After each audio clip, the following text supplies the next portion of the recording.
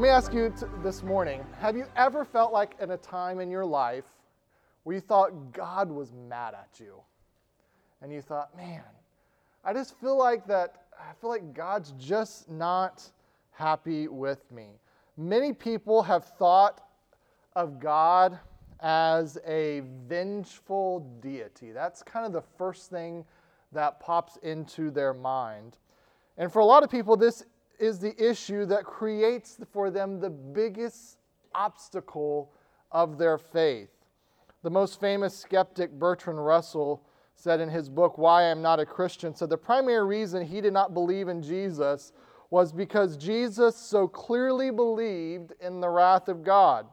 Russell called Christ's belief in the wrath of God the one profound defect in his character. I thought, that's interesting. C.S. Lewis, the great Christian apologist, great Christian writer, said, there is no doctrine which I would more willingly remove from Christianity than this, if it lay in my power. And he's referencing the wrath of God. To be honest with you, we're in week 5 of this series. This is our last week, looking at the different ideas, the name above all names. And we've looked at God's love, we looked at His holiness, we looked at His actual name, and we would not be doing Scripture justice if we did not look at all of God. And you cannot look at His goodness and His love without looking at His wrath. I would not be preaching the whole counsel of God as your pastor. But to be honest with you, this is probably one of the most difficult subjects for me to speak on as a pastor. Thinking through this idea of God and His wrath. It's a difficult doctrine, but at the same time, it is a good doctrine. And you're going to think, Pastor, why would you even say that? It's essential to knowing the love and worshiping our God. A God without wrath is a God without goodness. So let's go to the passage that we've looked at each week as a part of this series, Exodus chapter 34. The Lord descended in a cloud and stood with him there and proclaimed the name of the Lord. The Lord passed before him and proclaimed, the Lord, a God merciful and gracious, slow to anger and abounding in steadfast love and faithfulness, keeping steadfast love for thousands, forgiving iniquity and transgressions and sin, but who will by no means clear the guilty.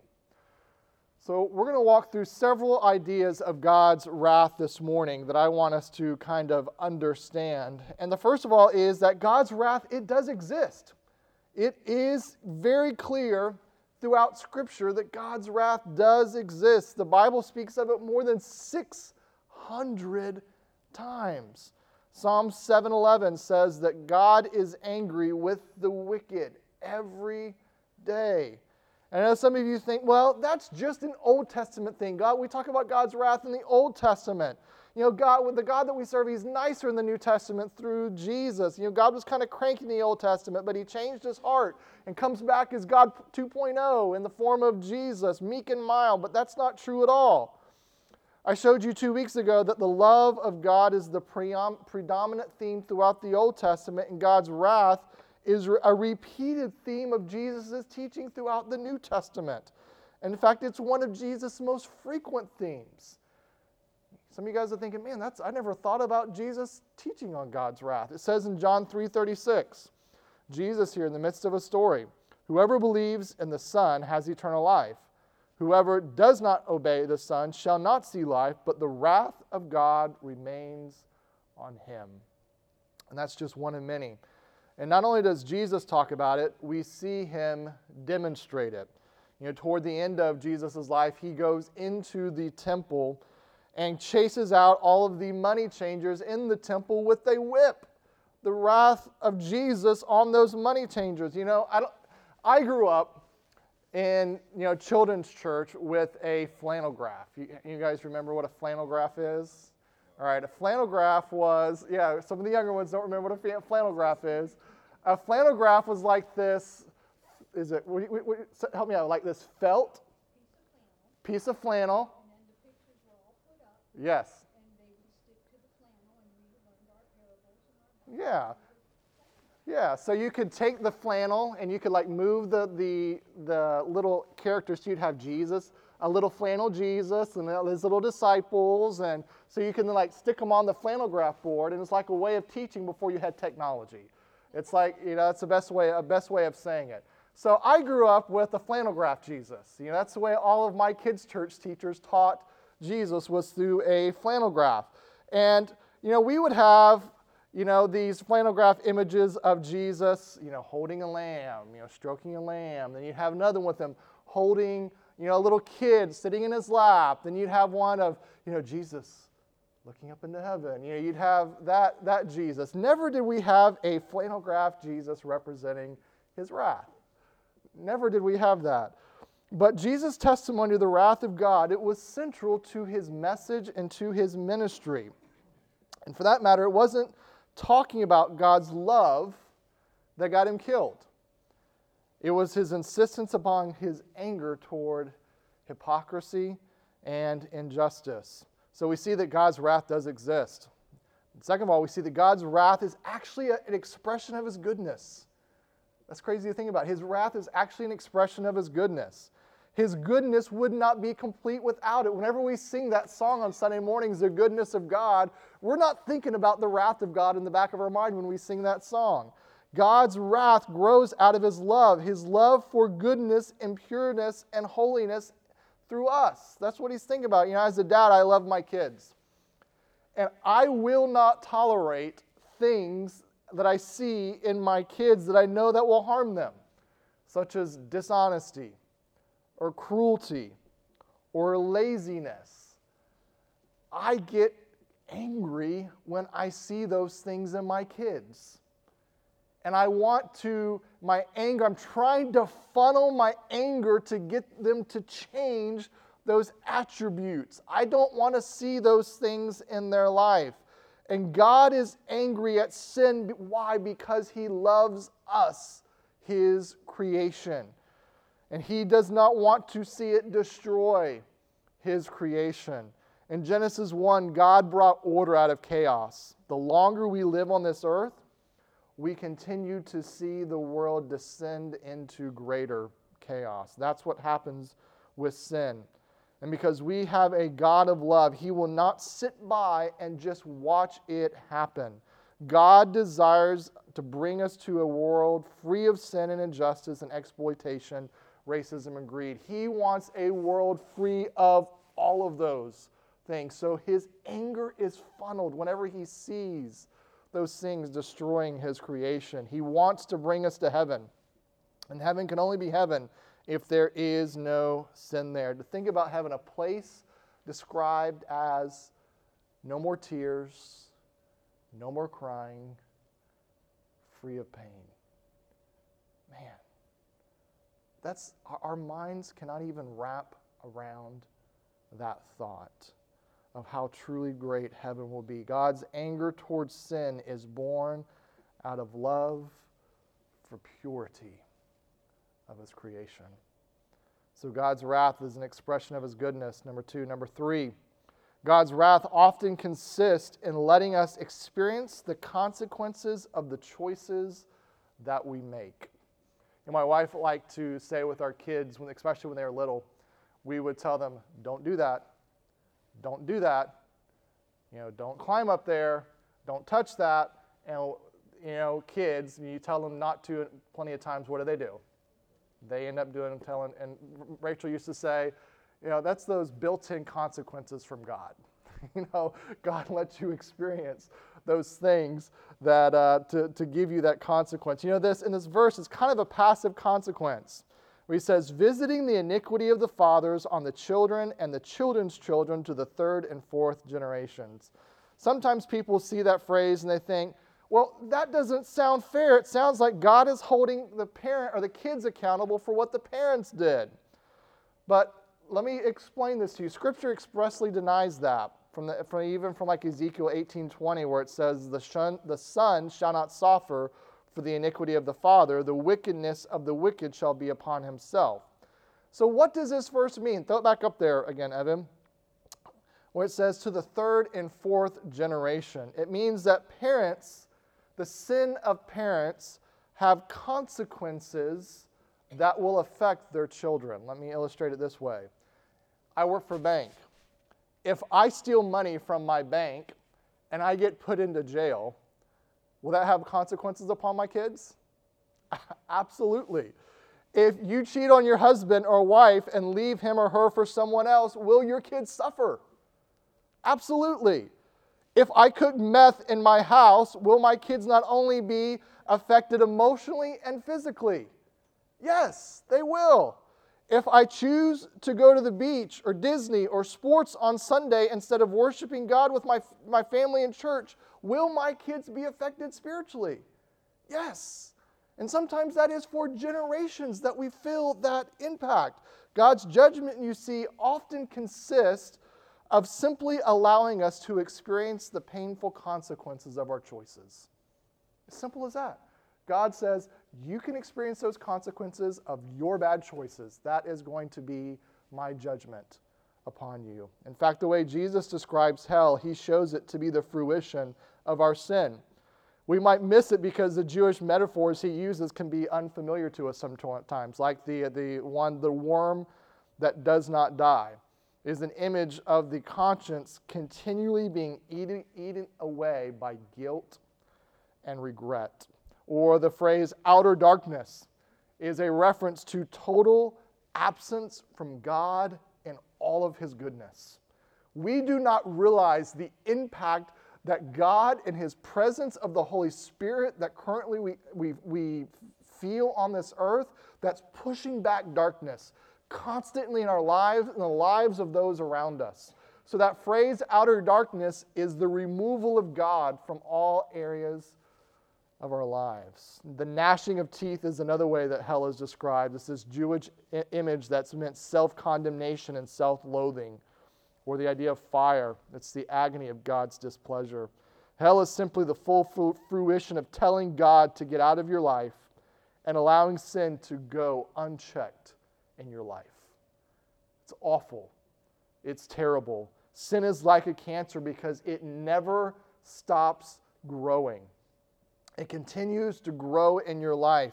If your pettiness or jealousy or foul moods or dishonesty or tendencies to abuse others keeps growing in you for eternity, what would that be like? What would that be like if your life continued to be consumed and eaten up with all of your worst tendencies? It would be awful. That means God's mercy is now letting you taste some of the painful consequences of your sin to help you wake up from them now. We think when a husband or wife is caught in the middle of an affair, we think, oh, that's just God's judgment. I would say that's actually God's mercy on their life that they were caught.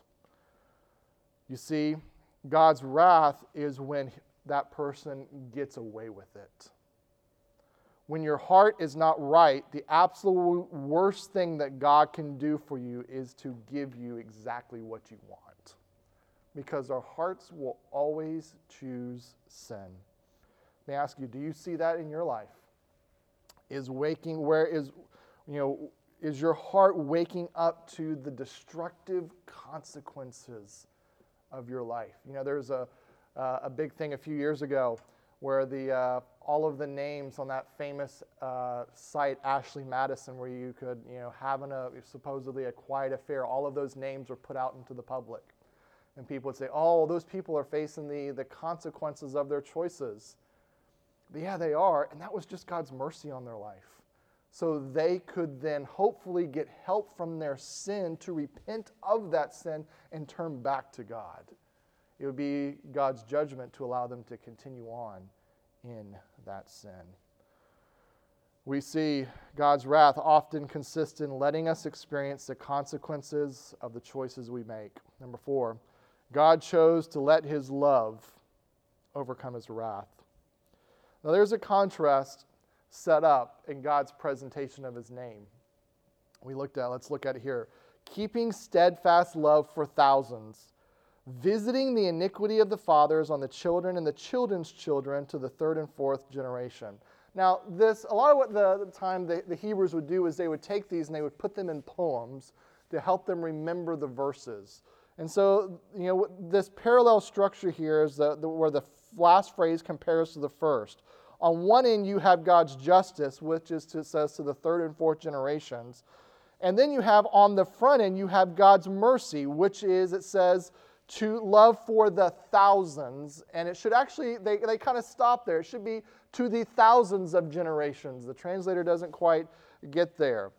God's mercy is exponentially greater than his wrath, is what Moses is telling us here, or God is telling us through Moses in this writing here. It goes back to this phrase, slow to anger, that we looked at earlier. Slow to anger. And the Aramaic translation of the Old Testament, which that's what Jesus would have used to read the Old Testament, the Aramaic language, it translates it this way: the one who makes anger distance and brings compassion near.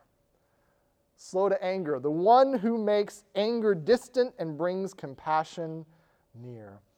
God felt two rightful emotions toward us in our sin. He felt wrath and he felt compassion.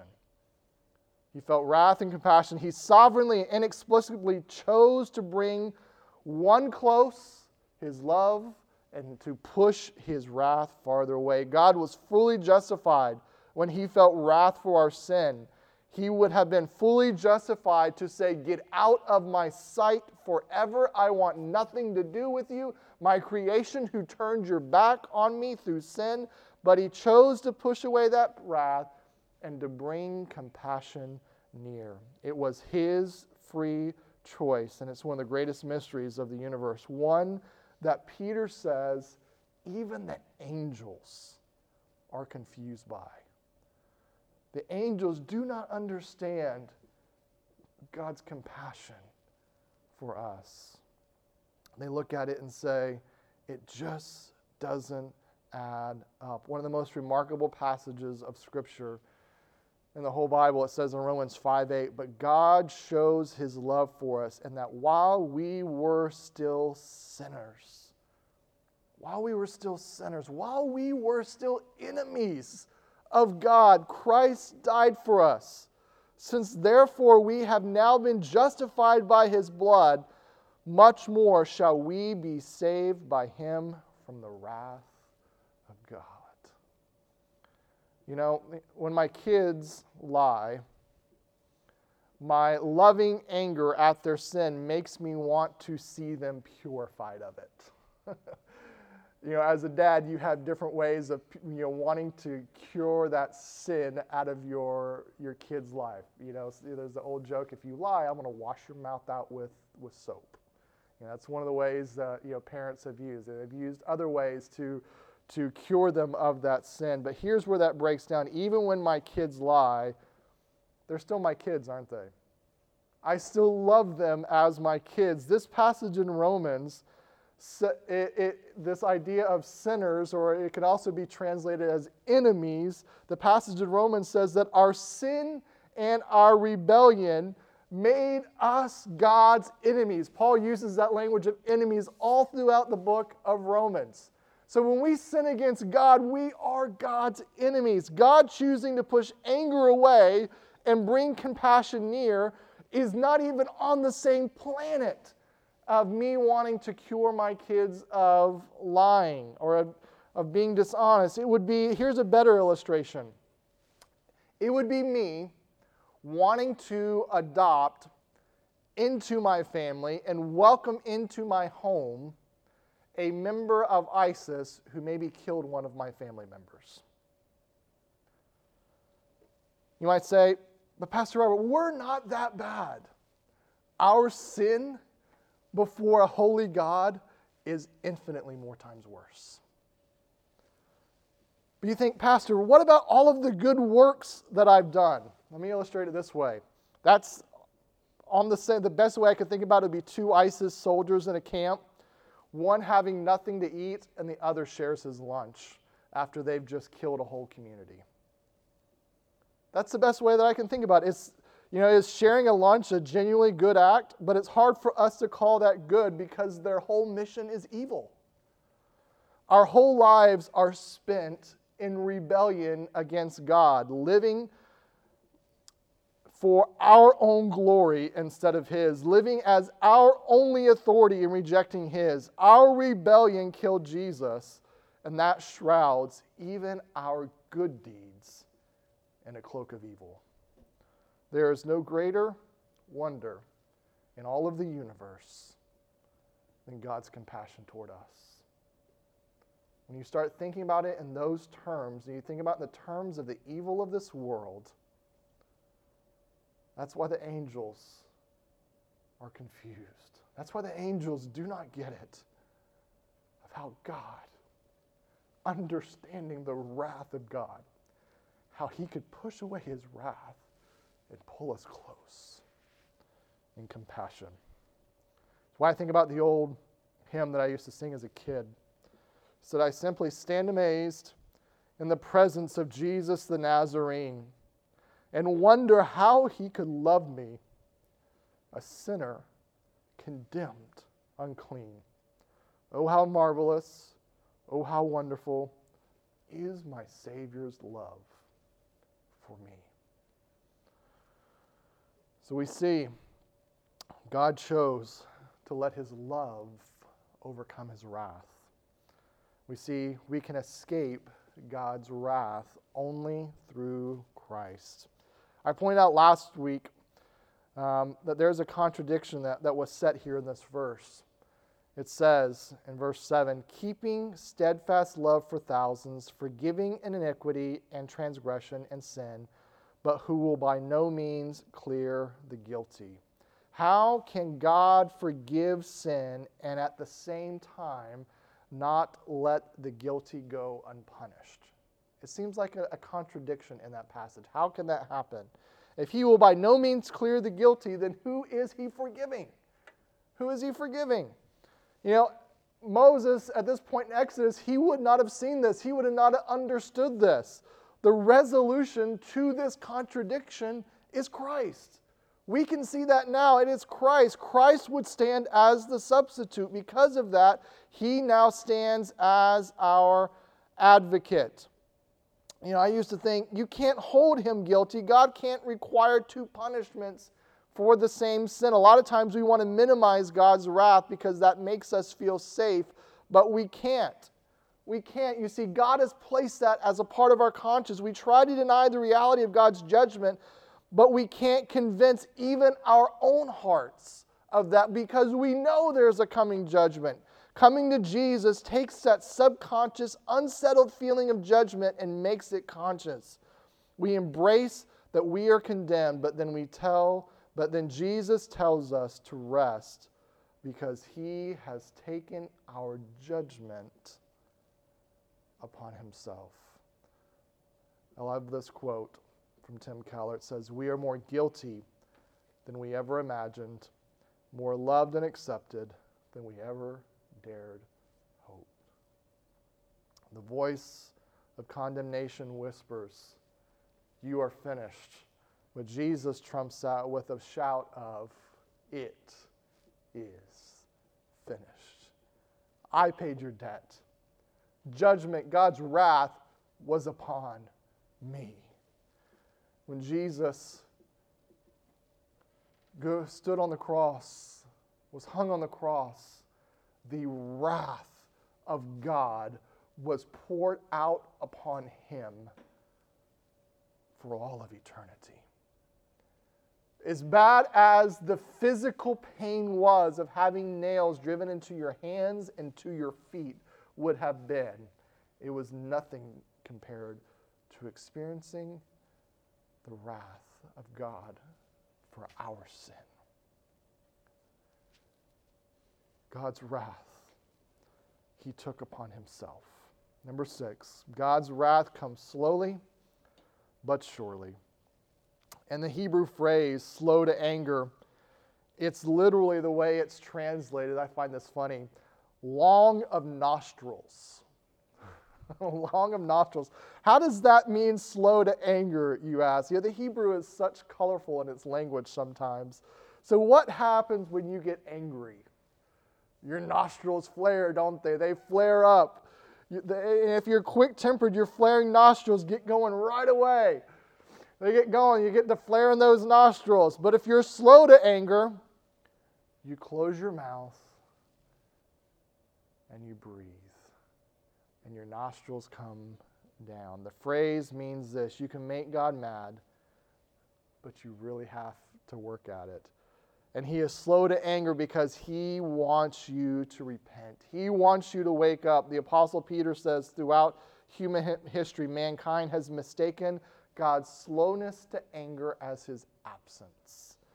You think about the Noah in Genesis. It took 100 years of Noah preaching to repent. Repent to all of the people. And he built the ark for 100 years before the flood came. 100 years God held back his wrath upon the people. Most people in those days interpreted that long space as God failing to act. Peter said that long space was giving people time to repent. Even now, Peter says, people assume the delay of the coming of Christ and judgment means that he's not coming back. But he is. Don't use what God intends to be space to repent for his absence. He's giving us time to repent. Even now, you may see God is doing things to wake you up. Doing things in your life. Maybe it's through sickness or family struggle or work struggle. God is putting those things in your life to pull you back to him, to give you time to repent. You know, God did that to Pharaoh with the plagues. Each one got worse. The water turned to blood. The animals died. They got a disease, trying to wake them up to who the true God is. Who is the true God in your life? Who gets preeminence in your life? How is God trying to wake you up? I see this happening every day in our world. You just flip on the news and you see all of the travesty, all of the wickedness that's taking place in our world, of how mankind is distorting and dementing all of the goodness of God's creation. And God is telling us to wake up. My return is near. So I ask you this morning, for those of you who have not made the decision to follow Christ, will you repent? God does not want you to perish. No one wants you to escape God's wrath more than God. We were not designed for it.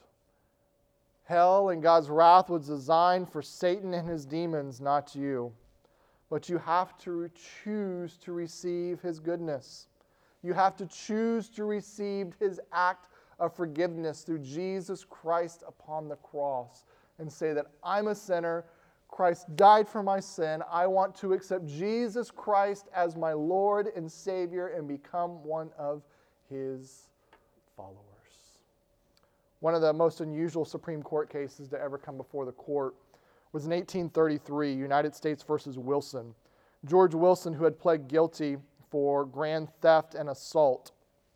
In June of 1830, President Andrew Jackson issued a pardon to Wilson. But Wilson, for reasons undisclosed and unknown, he refused the president's pardon. The Supreme Court ruled a pardon must be received to be valid. It is an act of grace that cannot be forced. If unreceived, it is not valid. Some of you have heard the message of Jesus and his death upon a cross for you week after week, month after month, year after year, but you have not received the gift of salvation. No one wants you to escape God's wrath more than God does. I ask you, will you receive God's free gift of salvation, a pardon from his wrath? The gospel is only good news for those who accept it. If there's anyone here today that says, Pastor, I have never made the decision to trust Christ. I'd love for today to be that day for you. Let's pray.